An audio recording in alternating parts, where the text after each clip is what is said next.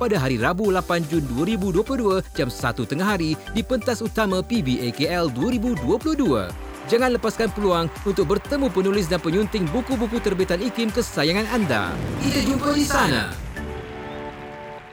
Inspirasi Inforia Islami tentunya hanya di Radio Institut Kefahaman Islam Malaysia. Alhamdulillah waktu ini kita bersiaran bersama dengan sahabat pendengar menerusi rancangan Syariah dan Perundangan. Sekali lagi kami undang ke konti untuk bersama dengan sahabat-sahabat tak lain dan tak bukan Ketua Pengarah Institut Kefahaman Islam Malaysia sendiri. Kita ada yang berbahagia Profesor Madya Dr. Muhammad Azam Muhammad Adil. Assalamualaikum Prof. Waalaikumsalam warahmatullahi wabarakatuh. Masya-Allah sihat Doktor ya. Betul lah, ada batuk sikit lah, semua sikit. Oh, biasa cuaca sekarang ni kan masya-Allah. Alhamdulillah, moga-moga Allah kurniakan kesihatan baik untuk Prof, Doktor, untuk bersama dengan sahabat-sahabat pendengar insya-Allah. Dan hari ini kita bincang-bincang tentang institusi yang di-Pertuan Agong Semak dan Imbang Negara. Bertepatan juga semalam 6 Jun kita sama-samalah kita bercuti juga kan. Ramai bercuti panjang juga semalam sebab apa, bersempena dengan keputeraan Duli Yang Maha Mulia Sri Paduka Baginda yang di-Pertuan Agong. Jadi mungkin awalan ini mungkin Doktor boleh kupaskan tentang pelantikan ataupun tata cara pelantikan YDA itu sendiri. Silakan. Okey, terima kasih Yati. Assalamualaikum warahmatullahi wabarakatuh. Selamat pagi kepada para pendengar sekalian. Mungkin suara pagi ni dia ada serau-serau sikit sebab ada batuk dengan sesama. Yang alhamdulillah dia banyak dah, dia dah kurang baik dah pada pagi ni. Saya pun risau juga, takut demam tak dapat hadir, mungkin kena hadir melalui StreamYard dari rumah. Jadi seperti mana yang Yati sebut tadilah, makna semalam merupakan hari keputeraan Sri Paduka Baginda yang di-Pertuan Agong. Jadi sebenarnya selalunya bulan Jun. Kalau dulu dia hari Sabtu Jun yang pertama, kemudian ada perubahan sedikit sebanyak, tapi saya ingat mulai tahun ini dia sudah ada lah satu tarikh yang ditentukan lah, iaitu pada hari semalam. Dan ini merupakan satu, saya panggil, hari yang penting lah bagi institusi yang di-Pertuan Agong. Kita perlu faham bahawa institusi yang di-Pertuan Agong ni dia wujud dia bukan seperti mana sultan-sultan dan Raja Melayu yang lain. Kewujudan mereka tu lebih awal. Kalau kita lihat zaman Kesultanan Melaka, selepas itu apabila Portugis menakluk Melaka, maka Sultan Melaka tu dia lari. Dan ada kewujudan kesultanan di negeri-negeri yang lain, di negeri Pahang, negeri Johor, asal mulanya di Melaka tu. Dia asal dia. Okey. Tapi kewujudan institusi yang di-Pertuan Agong ni dia wujud dengan merdekanya tanah air kita itu pada 31 Ogos tahun 1997. Dengan adanya Perlembagaan Persekutuan, pewujudan institusi itu wujud. Sebelum itu tidak ada. Yang ada sultan-sultan dan raja-raja. Kita perlu tahu dah, kita faham bahawa katalah di awal perbincangan Suruhanjaya Red yang mendraftkan kita punya perlembagaan, dan raja-raja tak bersetuju untuk menubuhkan Persekutuan Tanah Melayu pada masa itu. Mereka nak status quo, negeri masing-masing ada mempunyai kuasa mereka tersendiri. Tidak akan lahirlah Persekutuan Tanah Melayu. Betul. Kita kena ingat bahawa raja-raja Melayu telah berkorban, menyerahkan makna kuasa di peringkat persekutuan. Yang itulah yang dikenalikan sebagai Persekutuan Tanah Melayu tahun 97, dan selepas itu pada 16 September 63 dipanggil Persekutuan Malaysia dengan adanya Sabah dan Sarawak yang membentuk negara dikenali sebagai negara Malaysia. Jadi institusi yang di-Pertuan Agong ini merupakan satu institusi yang unik, yang tidak terdapat di dunia ini. Betul. Sehari dua ni ada perayaan 70 tahun Queen Elizabeth dia menaiki tahta. Kita di IKIM kita membuat perbarisan ada perbarisan dan ada lagu Wow Bulan Cosmos. Satu benda yang saya ingat unik. Tapi kewujudan Queen Elizabeth itu raja pemerintahan ataupun sekarang dipanggil ratu lah, di England itu satu benda yang berbeza, tak sama dengan Agong sebab dia wujud dan dia menaungi satu negara. Tapi hari yang wujud di Malaysia dengan merdekanya pada 31 Ogos tahun 67 adalah satu institusi yang diperbuat. Sebab sebelum itu kita ada 9 raja-raja Melayu. Masya Allah. Jadi macam mana kita nak ada satu raja yang akan menaungi keseluruhan negara? Sebab kalau banyak sangat menaungi pun tak sesuai. Jadi maka difikirkan cara yang terbaik, iaitu dia ambil model di Negeri Sembilan. So Negeri Sembilan tu model dia memilih, dia ada undang dia luar dia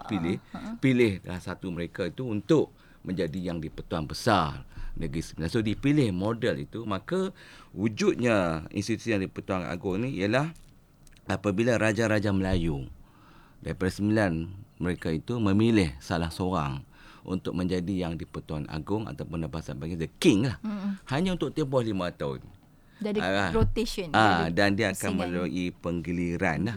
Dan perlu diingat di sini, pemilihan ini dibuat dengan undian sulit.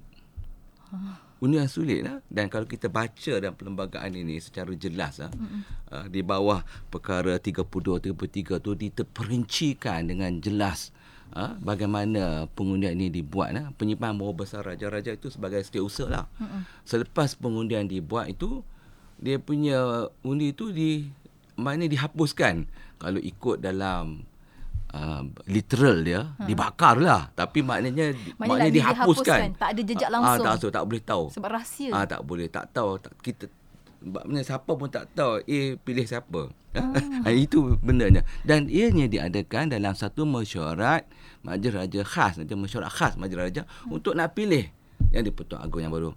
Untuk mungkin dah habis tempoh bagi sultan tersebut jadi agung, ataupun ada kemangkatan. Berlaku kemangkatan yang di-Pertuan Agong. Kalau dalam sejarah Malaysia merdeka, saya ingat saya ada 2 sultan. Sultan kalau tidak silap saya Sultan kalau tak silap saya yang di-Pertuan negeri yang pertama itu, kemudian Sultan Selangor.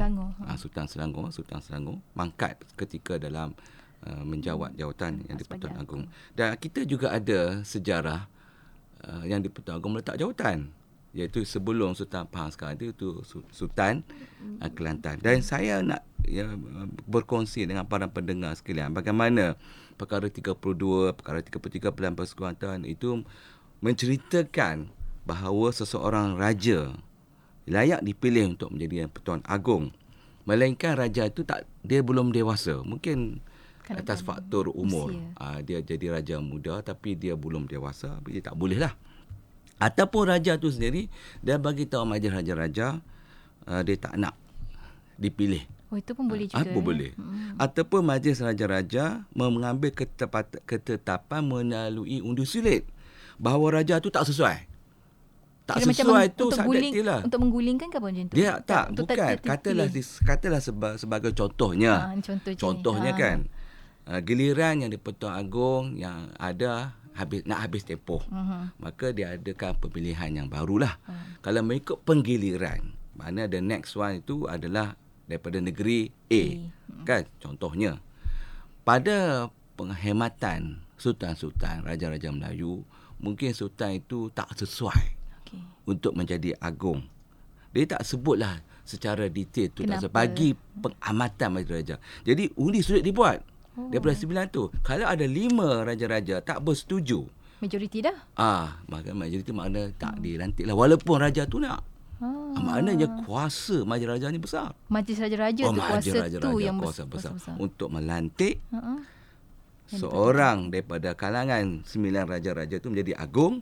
Dan majlis raja-raja juga mempunyai kuasa untuk memecat agung yang di-Pertuan Agong. Masya-Allah. Maknanya besarlah kuasa otonomi mereka. Ini ada dalam perlembagaan. Kuasa besar majlis raja-raja tu. Jadi kerana itu, institusi agung ni satu institusi yang penting. Betul. Dan agung ni yang salah seorang daripada sultan dan raja Melayu ni, dia mewakili raja-raja di peringkat persekutuan. Ingatlah 31 Ogos nak merdeka, raja-raja dah serah kuasa. Jadi bila yang di-Pertuan Agong tu dilantik salah seorang daripada 9 mereka, kena ingat yang di-Pertuan Agong adalah mewakili raja-raja. Jadi tindak tanduk mereka tu mesti ikut apa yang dipersetujui. Jadi kerana itu pentingnya permuafakatan di antara majlis raja-raja ni dengan agung lah dalam hal ini ya. Okey. Jadi apa yang saya nak katakan di sini ialah apa-apa saja ketetapan, okey, untuk nak melantik agung ni, mestilah kalau dirasakan bahawa agung tu kalau dia nak dilantik, nak dicalonkan tu adalah seorang yang akalnya lemah ataupun ada cacat celah tubuh badannya ataupun kerana apa-apa sebab yang lain yang tidak ada, maka raja-raja boleh tidak mengikut penggiliran dan dia boleh skip lah pergi ke the next one lah. Okay. Majlis Raja-Raja hendaklah menawarkan jawatan di-Pertuan Agong kepada raja yang layak dipilih, yang negerinya yang pertama dalam senarai pemilihan. Umpamanya sekarang ni adalah Sultan Pahang. Jadi kalau ikut penggiliran selepas Sultan Pahang siapa? Jadi ingat tak? Sultan Johor ke? Sultan Johor. Kalau ikut penggiliran. Jika raja itu tidak menerima jawatan itu, kalau dia terima tak apa. Kalau dia tak terima, jawatan Pertuan Agong itu dah ditawarkan pada raja yang negerinya selepas itu. Yang senarai yang selepas itu. Selepas itu siapa? Kalau ikut sekarang ni lah.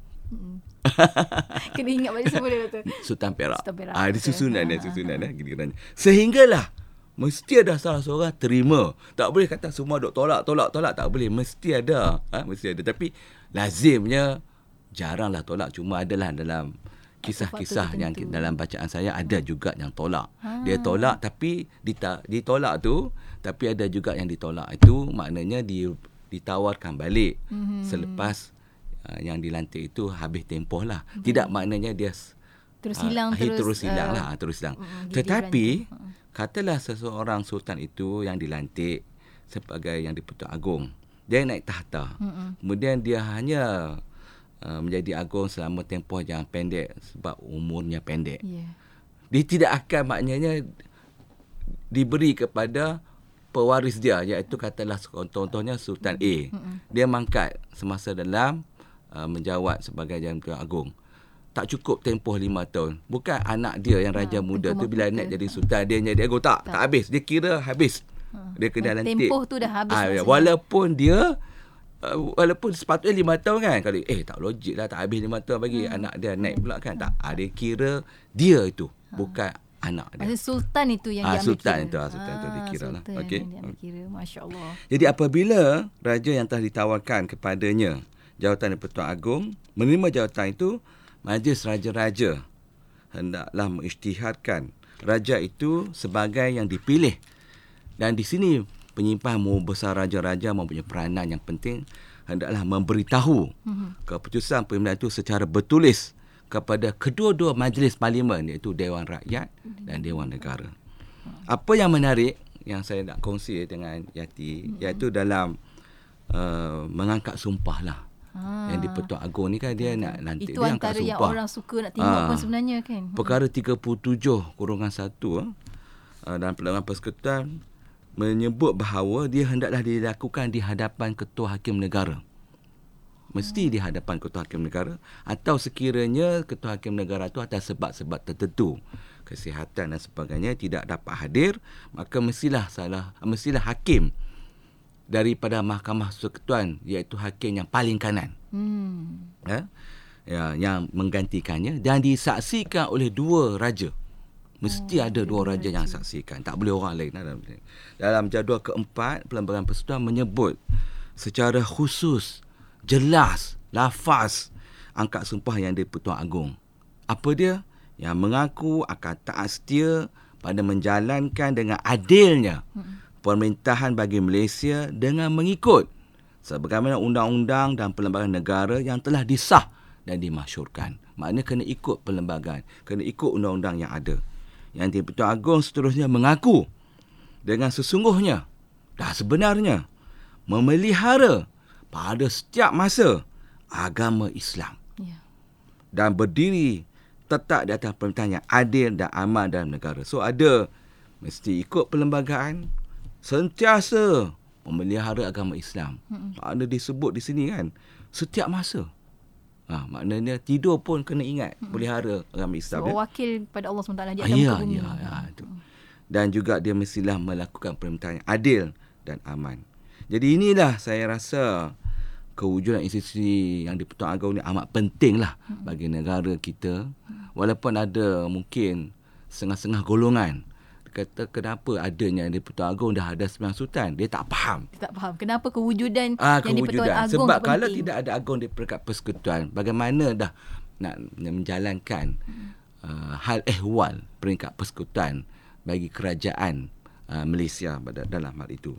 Jadi apa yang saya sebut di awal, walaupun institusi agung ni, yang di-Pertuan Agong ni wujud agak lewat lah itu. Maknanya kalau nak compare dengan negara-negara lain, kesultanan lain, 31 Ogos 67, namun dia merupakan satu institusi yang main peranan penting dalam kestabilan politik. Nanti saya akan cerita sikit macam mana dari segi politik, ekonomi dan sosial negara. Institusi yang di-Pertuan Agong saya nak kuatkan di sini ialah bukan satu institusi yang hanya bersifat istiadat, seremonial. Ini orang depan ni seremonial saja. No. Bukan hanya pengesahan semata-mata, rubber stamp saja. No. Ia merupakan satu institusi tertinggi yang termaktub dalam Perlembagaan Persekutuan. Kerana itu, menurut Perkara 32/1 Perlembagaan Persekutuan, yang di-Pertuan Agong adalah kepala utama, iaitu Ketua Utama Negara. Dalam bahasa Inggeris dipanggil sebagai Supreme Head bagi Persekutuan Malaysia, yang kedudukannya mengatasi semua orang lain di Persekutuan Malaysia. Yang di Pertuan Agong tidak boleh didakwa di mana-mana mahkamah kecuali di mahkamah khas yang diwujudkan di bahagian 15 Perlembagaan Persekutuan. Itu pun atas sifat peribadinya yang mungkin saya boleh sentuh kalau ada masa sedikit pada itu. Dan apa yang boleh saya sebutkan di sini ialah seperti mana yang saya sebut di awal. Ada kuasa pelantikan, ada boleh menerima pelantikan tersebut, dan dalam masa yang sama di bawah Perkara 32/3 yang di-Pertuan Agong boleh meletak jawatan. Seperti mana yang saya kongsikan di awal tadi, dengan mengutus surat peletakan jawatan kepada Majlis Raja-Raja. Dia kena hantar kepada Majlis Raja-Raja. Dia kena formal. Bukan dihantar kepada Perdana Menteri tau. Majlis Raja-Raja. Majlis Raja-Raja. Baginda juga boleh diturunkan tahta oleh Majlis Raja-Raja seperti yang saya sebut. Baginda juga tidak boleh memegang jawatan yang di-Pertuan Agong sekiranya dia bukan lagi raja bagi negeri baginda. Umpamanya, kalaulah dia tu sultan daripada negeri A dan dia dilantik sebagai agung, kemudian dia hilang kelayakan sebagai sultan di negeri A, maka dengan sendirinya terlucutlah jawatan yang di-Pertuan Agong. Secara automatik ya, Doktor. Masya Allah. Ini cerita di belakang tabir yang saya rasa sebagai rakyat biasa ni kita tak tahu cerita-cerita ini. Yang itu penting sebab kita sedang belajar, sedang nak kenal tentang kepala utama, ketua utama negara kan, yang di-Pertuan Agong. Masya Allah. Dan kita akan berhenti rehat ketika lepas ni, kita tahu apa kedudukan yang di-Pertuan Agong dalam negara yang menjalankan sistem raja ini sendiri. Kita akan kongsikan lepas kita berhenti rehat seketika. Untuk anda rakan pendengar, jangan ke mana-mana, tekan butang share bagi yang mengikuti, kerana ini sangat penting sebab kita ni sebagai rakyat Malaysia, kita kena tahu perkara ini sangat penting untuk perlembagaan kita sebenarnya. Untuk anda rakan pendengar, jangan ke mana-mana, teruskan bersama kami tentunya hanya di IKIM, Inspirasi Inforia Islami. Allahumma salli wa sallim ala sayyidina الفاتح لما أغلق والخاتم اللهم صل وسلم على سيدنا محمد الفاتح لما أغلق والخاتم اللهم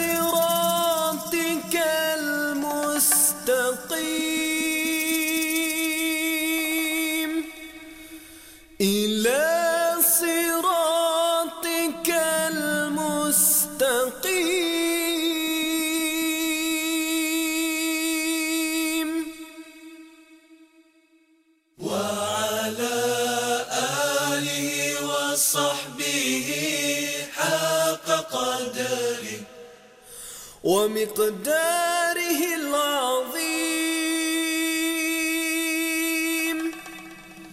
ومقداره العظيم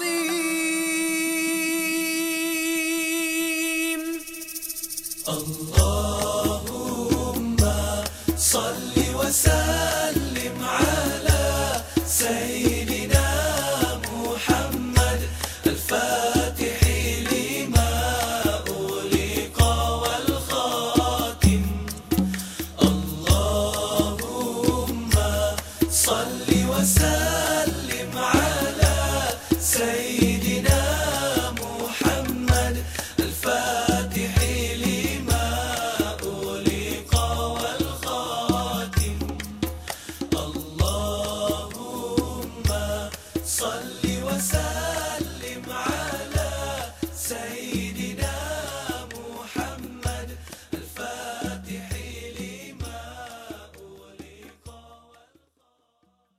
Inspirasi Inforia Islami tentunya hanya di Radio Institut Kefahaman Islam Malaysia. Alhamdulillah waktu ini kita kembali bersiaran menerusi Syariah dan Perundangan hari Selasa hari ini bersama menerusi perkongsian kita tentang tajuk institusi yang di-Pertuan Agong, Semak dan Imbang Negara. Kenapa Semak dan Imbang Negara? Inilah yang kita bawakan bersama dengan yang berbahagia Profesor Madya Dr. Muhammad Azam Muhammad Adil untuk perkongsian kita yang merupakan Ketua Pengarah Institut Kefahaman Islam Malaysia. Doktor, kalau kita sambung lagi, menarik sebenarnya bila doktor sebutkan tadi tentang peranan yang di Pertuan Agong. Kalau kita lihat di perlembagaan sendiri pun ada disebutkan tentang itu di perlembagaan persekutuan.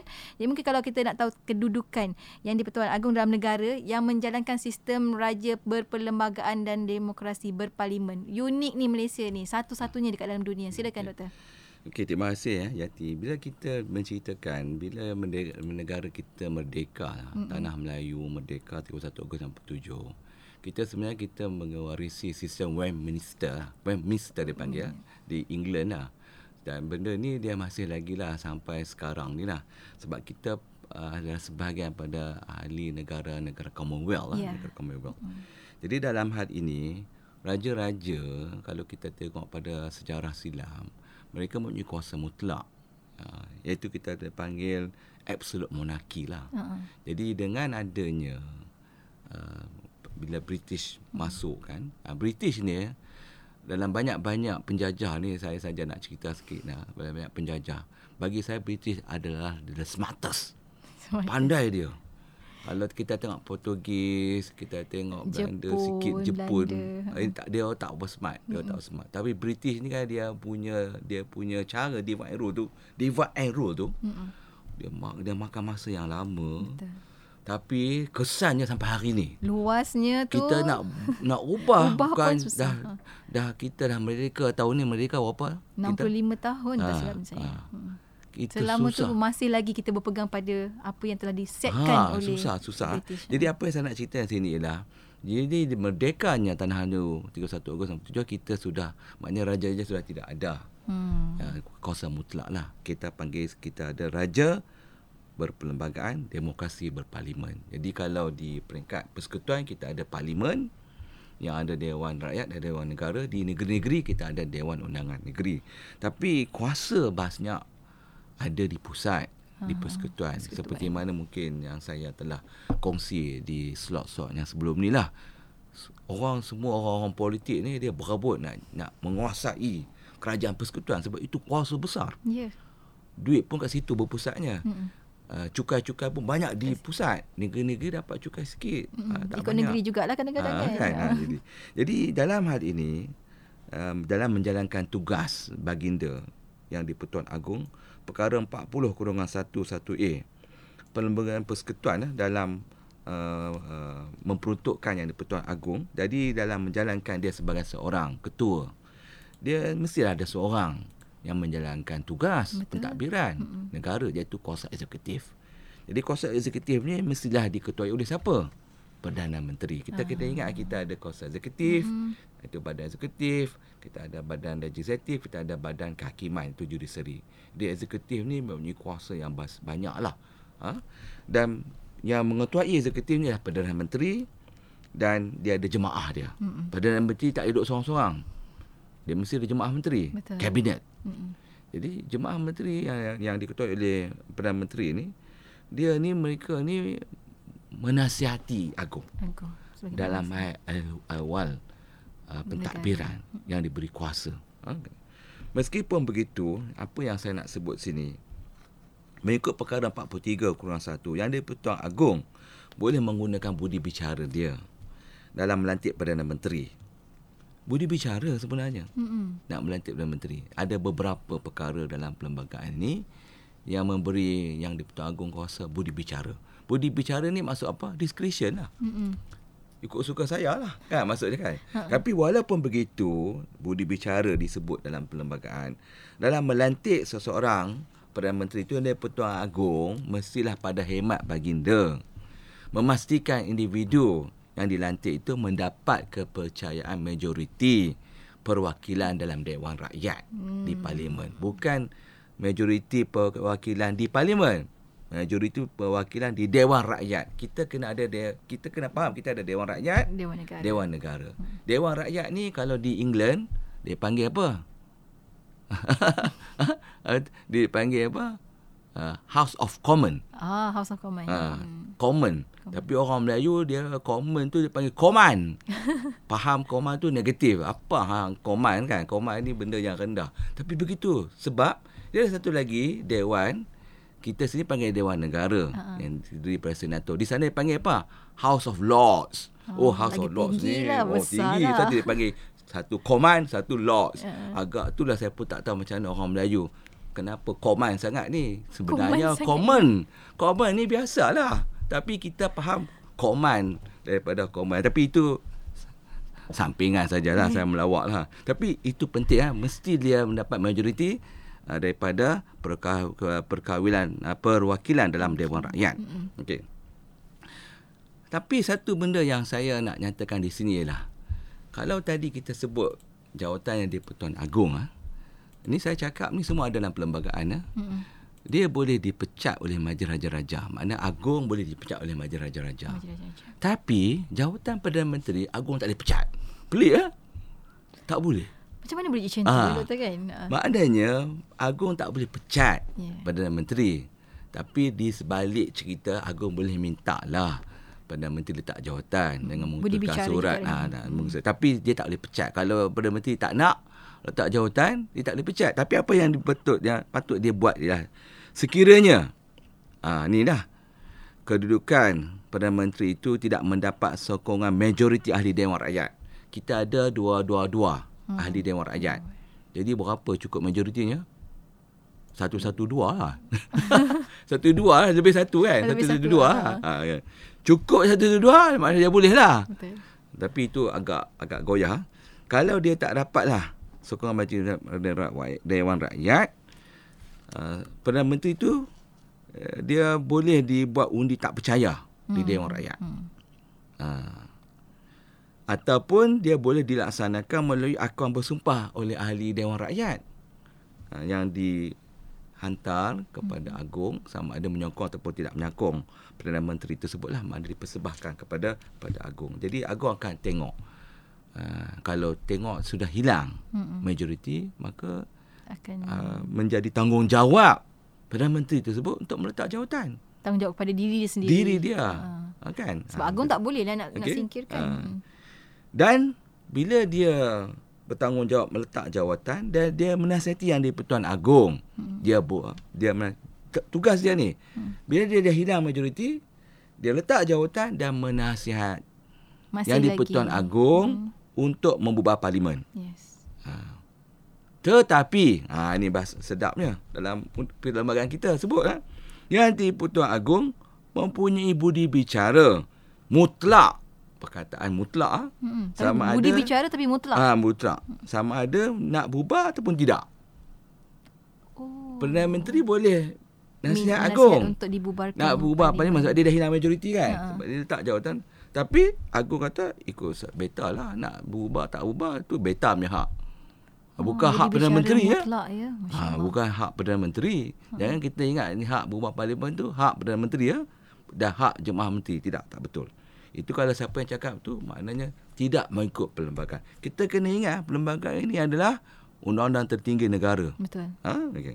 Dan bukannya baru hari ini disusunnya. Sekiranya parlimen tidak dibubarkan, sebab dia Agong tak mahu bubar, dan Perdana Menteri dah letak jawatan, apa yang berlaku? Yang di-Pertuan Agong boleh melantik Perdana Menteri yang baru dengan syarat ia mendapat sokongan majoriti ahli Dewan Rakyat. Macam yang kita duk tengok lah 2-3 tahun ni. Dia tengok berapa dapat majoriti. Dan kita dapat lihatlah, dan sebagai contohnya pelantikan Tan Sri Muhyiddin Yassin sebagai Perdana Menteri ke-8 pada 1 Mac 2020 dengan kejatuhan Kerajaan Pakatan Harapan dengan peletakan jawatan Tun Mahathir pada 24 Februari 2020. Kalau kita tengok juga peristiwa dalam pelantikan Datuk Seri Ismail Sabri, Perdana Menteri ke-9 yang hari ini, pada 21 Ogos tahun 2021 dengan peletakan jawatan Tan Sri Muhyiddin Yassin, bahawa Tan Sri Muhyiddin Yassin yang hilang majoriti ahli Dewan Rakyat. Ini semua menceritakan bagaimana tata cara pelantikan Perdana Menteri yang penting sebab dia mempunyai kuasa eksekutif. Maknanya dia mengepalai kuasa eksekutif. Dan kena ingatlah, Perdana Menteri dan Jemaah Menteri ni, mereka ni adalah menasihati Agong. Penting. Jadi kalau dia menasihati benda yang tak betul dan Agong mengambil tindakan yang tak betul, siapa bertanggungjawab? Okey. Terdapat ini dalam perkara yang lain berkenaan dengan persoalan sama ada Agong mempunyai kuasa budi bicara ataupun tidak dalam permintaan perancangan darurat oleh Perdana Menteri. Tadi untuk bawah parlimen, Agong ada budi bicara mutlak. Tapi dalam bab untuk persidangan darurat, macam mana? Sebab Perdana Menteri, dia nak mohon nasihati Agong untuk isytihar darurat, dia tak boleh buat seorang-seorang. Dia kena mesyuarat. Dan mestilah bersetuju Jemaah Menteri. Dia seorang-seorang pergi tak boleh. Dia mesti ada persetujuan Jemaah Menteri.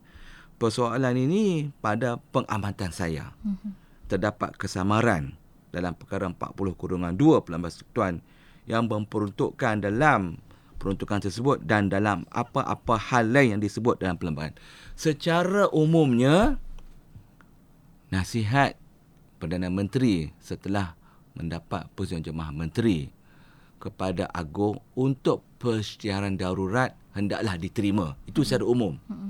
Tapi dalam pembacaan yang lebih luas melalui perkara 40/2, saya mengambil pandangan yang agak berbeza dengan beberapa pandangan cendekiawan undang-undang perlembagaan yang lain seperti Prof. Syah Faruqi, seperti bekas-bekas hakim Tan Sri Gopal dan yang lain-lain. Mereka kata Agong tidak ada budi bicara. Apabila PM dan Jemaah Menteri menasihati untuk persidangan darurat, kena ikut. Saya agak berbeza pendapat dalam hal ini. Bagi saya, yang di-Pertuan Agong diberi kuasa budi bicara sama ada menolak atau memperkenankan permintaan Jemaah Menteri untuk membuat persidangan darurat. Dan kita dapat lihat bagaimana penolakan persidangan darurat oleh yang di-Pertuan Agong pada 25 Oktober 2020. Masa tu tengah betul-betul penting darurat. Tengok majlis, dia panggil majlis raja bersidang. Agong dia tak mau buat kerja, tak mau buat keputusan seorang. Itu sebenarnya ada orang tanya, perlukah mesyuarat raja khas ni ataupun tak panggil mesyuarat, dia panggil bincang-bincang, perbincangan majlis raja-raja khas. Perlukah? Sebenarnya tak ada dalam perlembagaan, perlu. Tapi kita kena ingat seperti yang di awal saya sebut tadi, Agong ni mewakili raja-raja. Jadi tindak tanduk dia tu betul tak betul menggambarkan. Jadi dia pun ambillah pandangan kekanda-kekanda adinda-adinda yang lain tu dalam hal ini, maka tak diisytiharkan, maknanya ditolak. Jadi adalah perbincangan sangat heboh jugalah pada masa itu di kalangan para ahli undang-undang lah.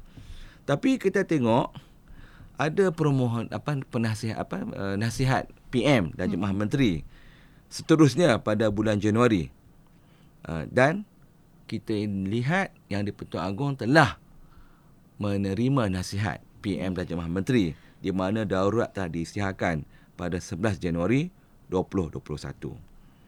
Jadi apa yang saya nak kongsi dengan para pendengar sekalian bahawa kuasa budi bicara Di-Pertuan Agong sama ada menolak ataupun memperkenankan persidangan darurat tidak boleh dicabar di mana-mana mahkamah.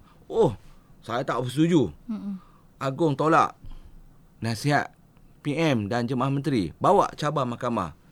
Ataupun saya tak setuju, Agong telah memperkenankan permintaan ataupun nasihat PM dan Jemaah Menteri adanya persidangan darurat di mahkamah. Mahkamah tak akan layan. Sebab itu adalah kuasa mutlak baginda. Dan kuasa prerogatif yang di-Pertuan Agong selepas baginda berpuas hati atas keperluan berbuat demikian seperti yang dibentukkan dalam perkara 150/1 dan 2 Perlembagaan Persekutuan. Jadi Yati ya. Jadi yang di-Pertuan Agong ni di samping tadi budi bicara melantik yang Perdana Menteri, budi bicara dia untuk membubar parlimen, budi bicara dia dalam bab perisytiharan darurat. Yang di-Pertuan Agong juga ada budi bicara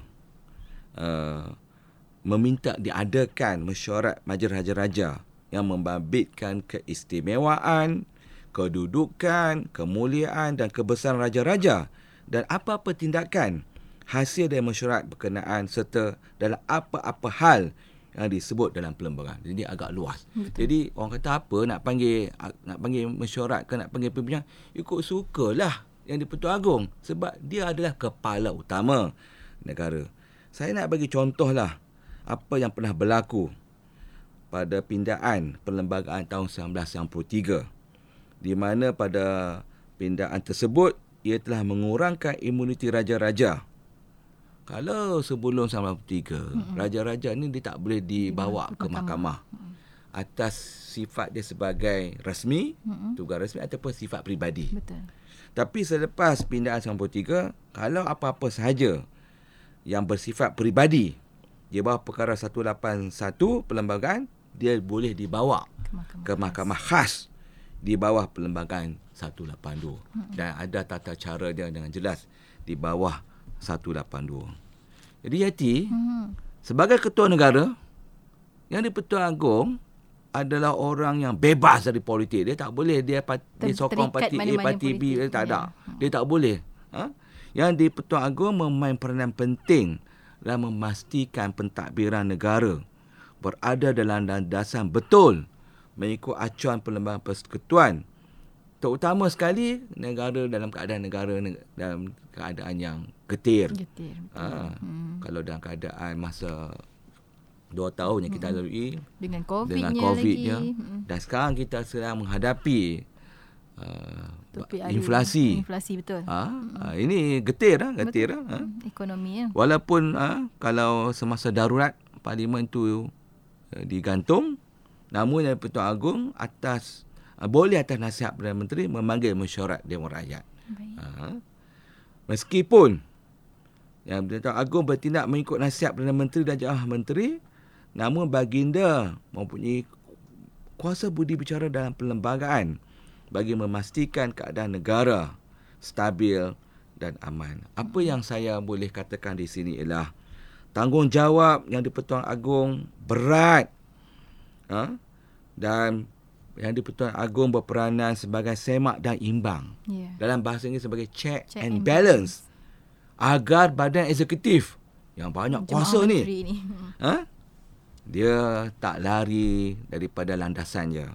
Badan kehakiman yang menjalankan tugas pengadilan, melakukan keadilan, dan badan legislatif yang membuat undang-undang adalah mengikut acuan yang telah termeterai dalam Perlembagaan Persekutuan. Jadi itulah Yati untuk perbincangan berkenaan dengan soalan yang kedua.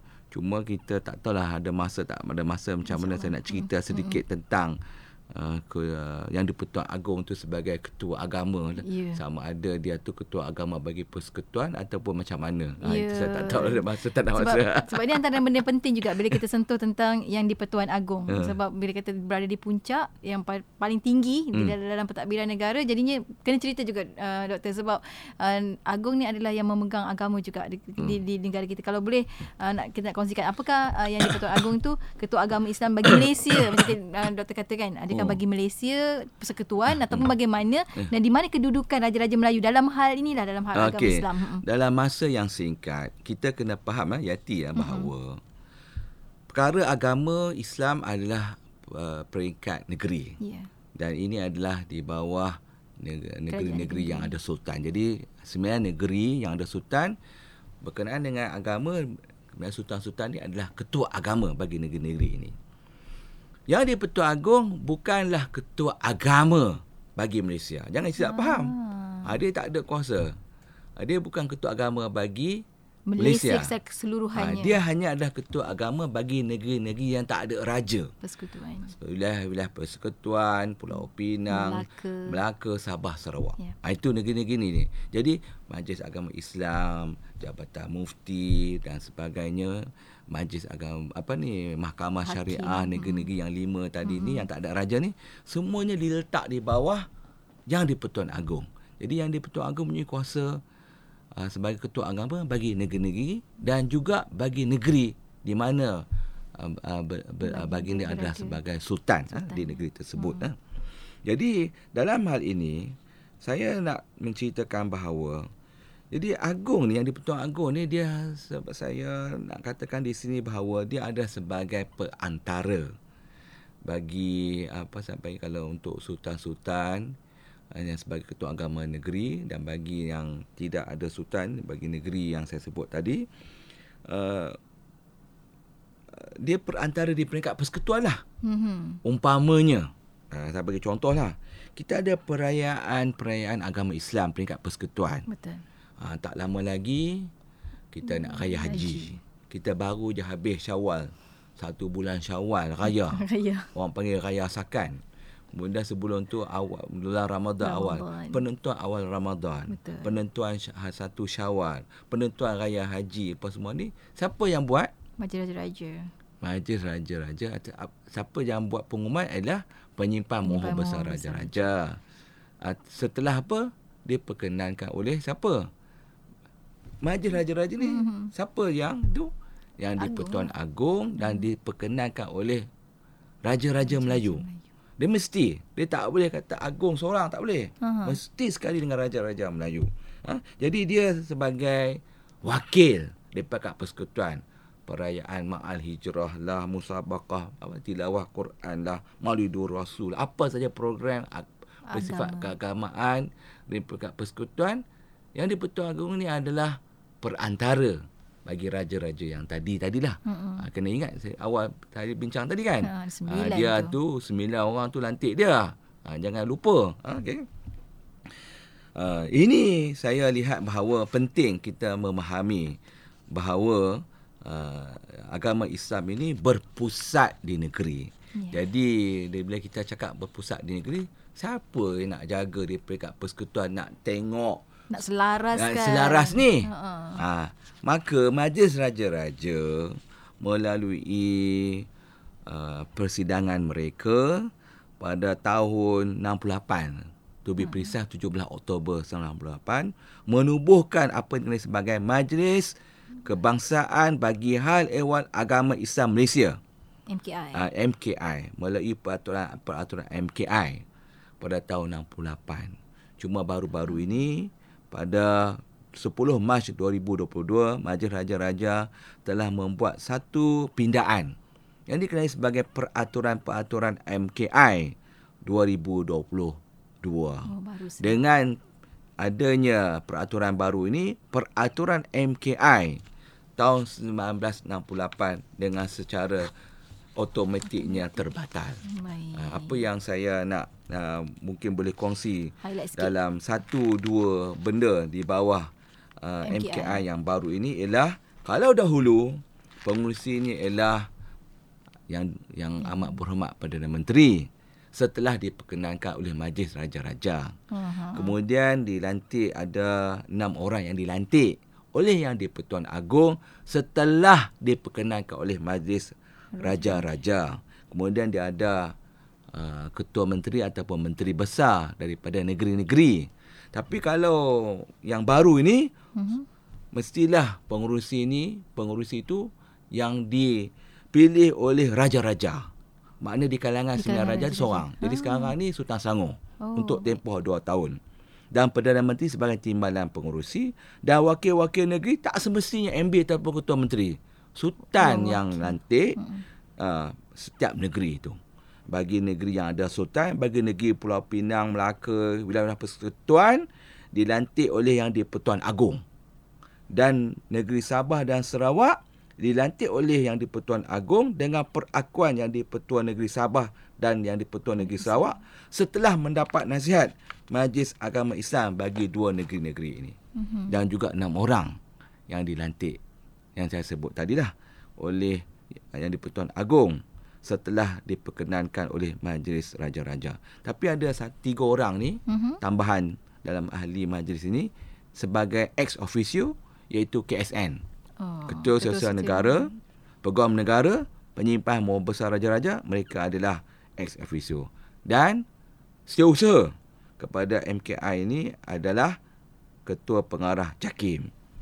Dan fungsinya yang saya boleh ringkaskan di sini ialah untuk secara umumnya ialah untuk memastikan pelaksanaan dan memantau semua keputusan majlis dan jawatankuasa di bawah MKI, menguruskan perjalanan mesyuarat majlis dan ehwal majlis dan memanggil mesyuarat apabila dimintalah oleh pengurusi. Dan apa yang ada di bawah majlis ni ada beberapa juga jawatankuasa. Di antaranya ialah jawatankuasa pengurusan hak ehwal Islam kebangsaan, jawatankuasa muzakarah mufti-mufti seluruh Malaysia, jawatankuasa perundangan Islam kebangsaan dan jawatankuasa penyerasan pendidikan Islam kebangsaan. Dan majlis ini iaitu MKI boleh melantik pengurusi dan anggota jawatankuasa dengan perkenaan Majlis Raja-Raja.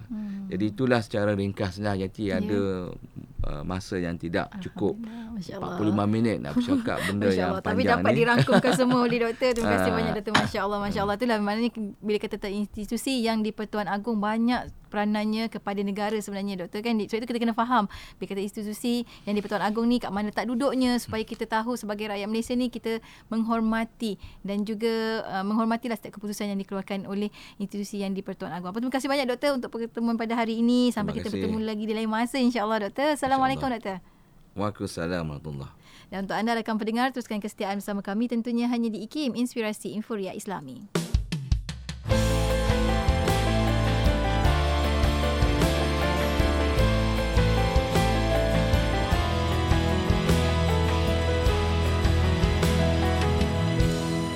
Hasbunallah wa ni'mal wakil, ni'mal maula wa ni'mal nasir.